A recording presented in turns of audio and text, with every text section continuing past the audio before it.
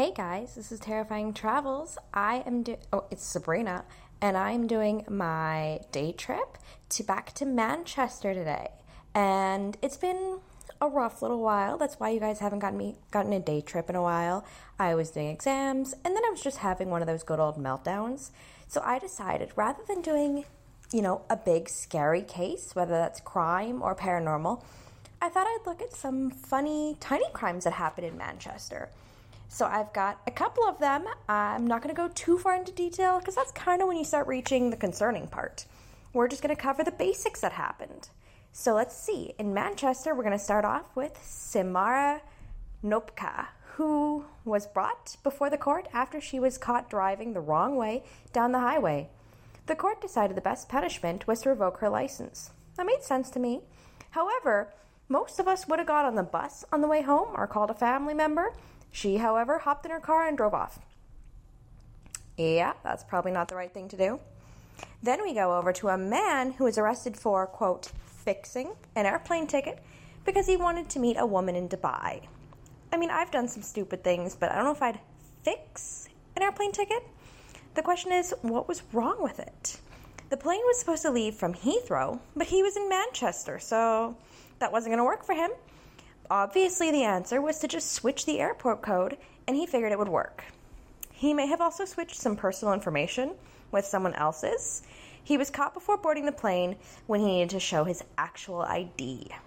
So if you're going to, fake a plane ticket, maybe you want to fake your ID as well. Then we go to Ian Mooschamp. He was the treasurer of his church, where every month for 2.5 years he forged his signature and withdrew a total of £33,000, which he used mostly for adult websites to talk to women. Now, there's nothing wrong with that. One of these women, however, who cost Ian most of his money, turned out to be a man. Nothing wrong with that as well. However, Ian was charged with 3 fraud charges, and the judge just told him, there is a saying, there is no fool like an old fool, and you are living proof of that. I don't really know how he got caught, but assuming the fact that they had to include that one of the women turned out to be a man, I would assume that's possibly how he got caught. Probably went to turn in the man for fraud, not that that's fraud, and then he got caught for fraud. At least I hope that's how it went. That'd be really funny. Now we go to Paul Lawman, who attempted to rob a hotel with a plastic bag with what appeared to be a weapon inside. While he was waiting for the receptionist to fill the bag, he was tackled by the manager, who discovered that the weapon was actually a stick. This manager, however, did not know that at the time, so he's a very brave person.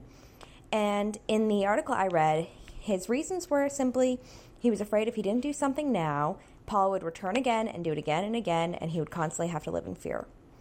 Paul fled the scene on his bike, and when he was caught, he tested positive for ecstasy, which kind of makes sense, really. Paul also had convictions for 96 other offenses, including a carjacking where the victim hopped on the hood of her car and held on for 1.5 miles. I'd actually do that. I love my car. I miss my car.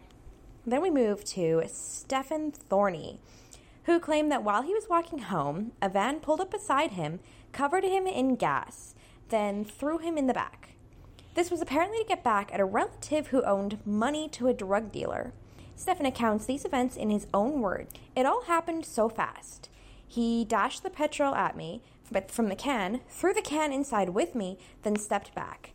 As he did so, the other smaller man came to the door with a colored jacket that was alight and threw it in. A fireball erupted in seconds, and I was blown towards the door by the explosion.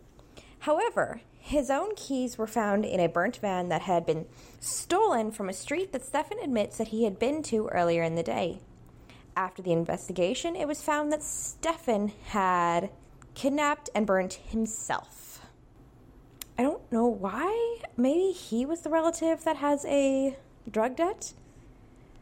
I don't know how much money I'd have to be in debt to actually burn myself. That's too much. Then we have an armed robber who entered a store with a machete, wearing a yellow Halloween mask. Once he had his big bag of cash, he turned around to run, and his pants slid down, causing him to trip and drop the money and the machete. He spent a while, possibly a whole minute according to reports, trying to collect the cash, which caused his hood to fall down, partially revealing his identity. He tried to flee again, and again his pants fell down.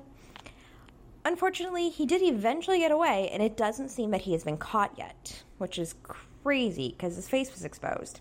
However, you can actually find this video on YouTube, as well as another story that's coming up. And, you know, have you seen this guy? Oh yeah, that blurry photo.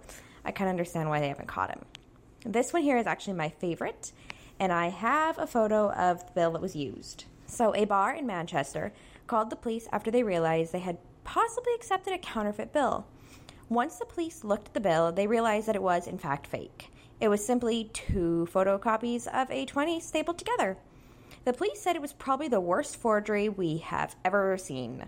This is not the first fake bill like this found.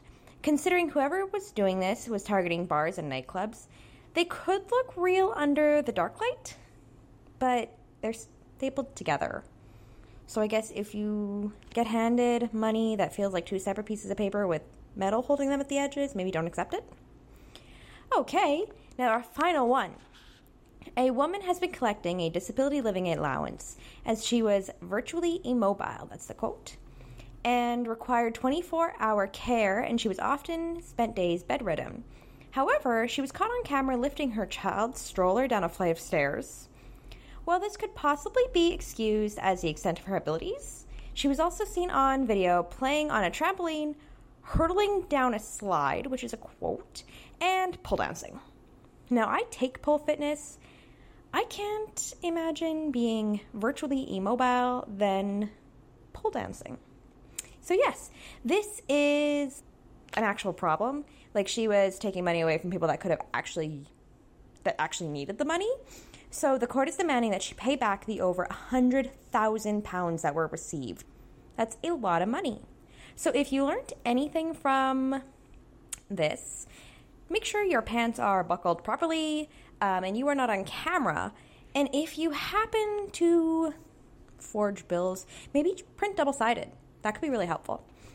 So anyway, that is my rather short but hopefully entertaining cases. Those are, I should say, because I have more than one. Those are my rather short but entertaining cases today, and I hope you enjoy my day trip. Anyway, and I'm not as good as Madi as always, but subscribe, like, share, review, and I hope to see you next time. As always, stay terrified. Bye.